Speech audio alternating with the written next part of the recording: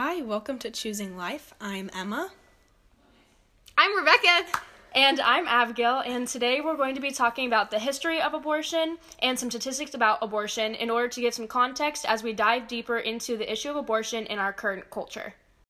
The real question is, why did we choose this topic? We chose this topic because we see that culture is changing.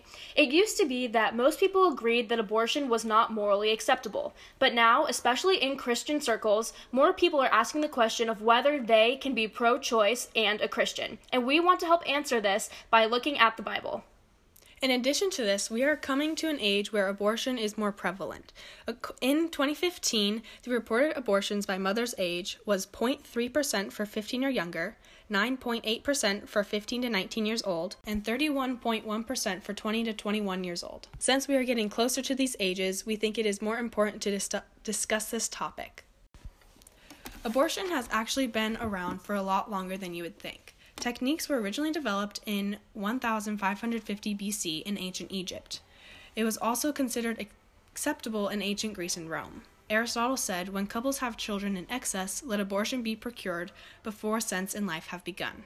Later in the Roman Empire, abortion was considered a crime against the husband who would be deprived of a potential child, which is incredibly interesting to think about because now men aren't even considered when discussing abortion.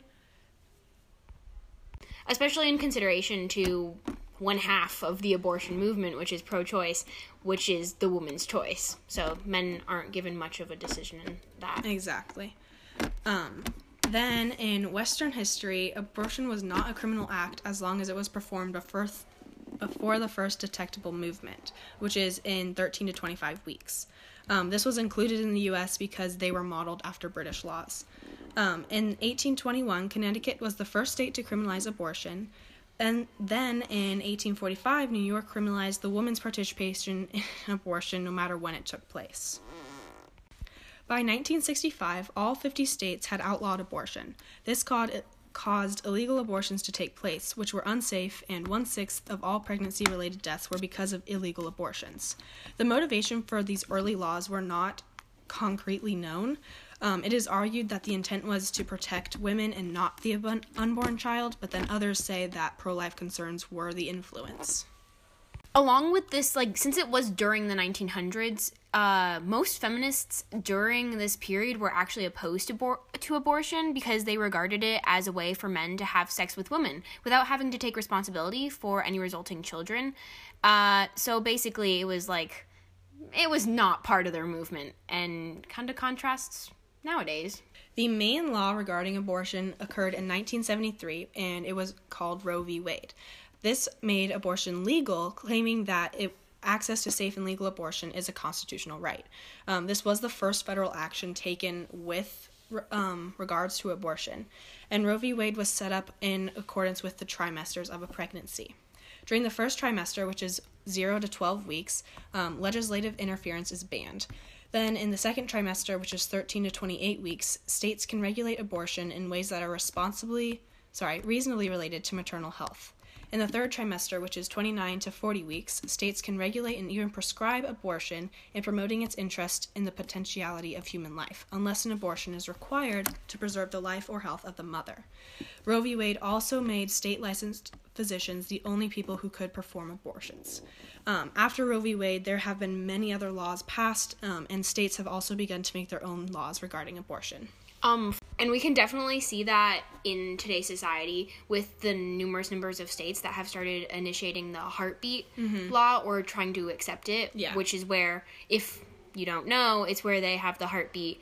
Once you can notice the heartbeat, then you cannot have an abortion. Yeah. And states have even taken into consideration the fact that Roe v. Wade is being challenged, and they have put laws in place so that abortion can still be legal in the state even if Roe v. Wade is abolished. Yeah, and on top of that, with the number of states that are initiating different laws, because of them, people are traveling to different states in order to complete maybe not acceptable abortions in their state.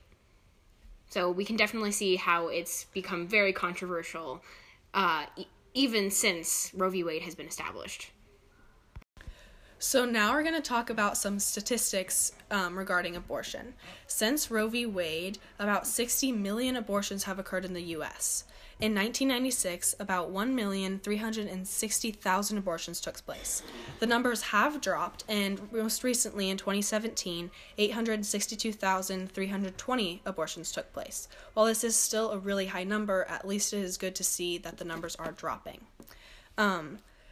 18% of U.S. pregnancies ended in abortion in 2017.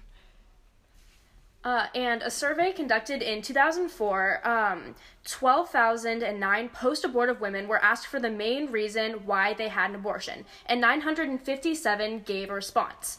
The two highest responses were at 25% saying that they were not ready for a child, and 23% saying that they could not afford a baby. And then 19% that they were done having children, 8% that they said that they did not want to be a single mother, 7% said that they were not mature enough to raise a child, 4% said that there were physical health problems, and another 4% that said that having a baby would interfere with their education or career, 3% said that there were fetal health problems, and less than 0.5% of women were victims of rape and decided to have an abortion.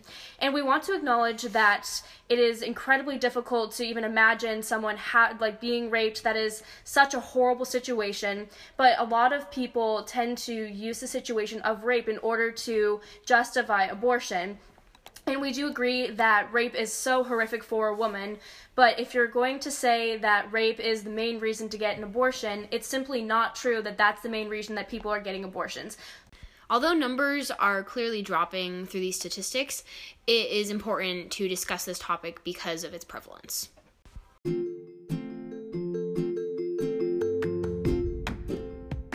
Thank you for listening, and join us next time for what the Bible says about pro-life.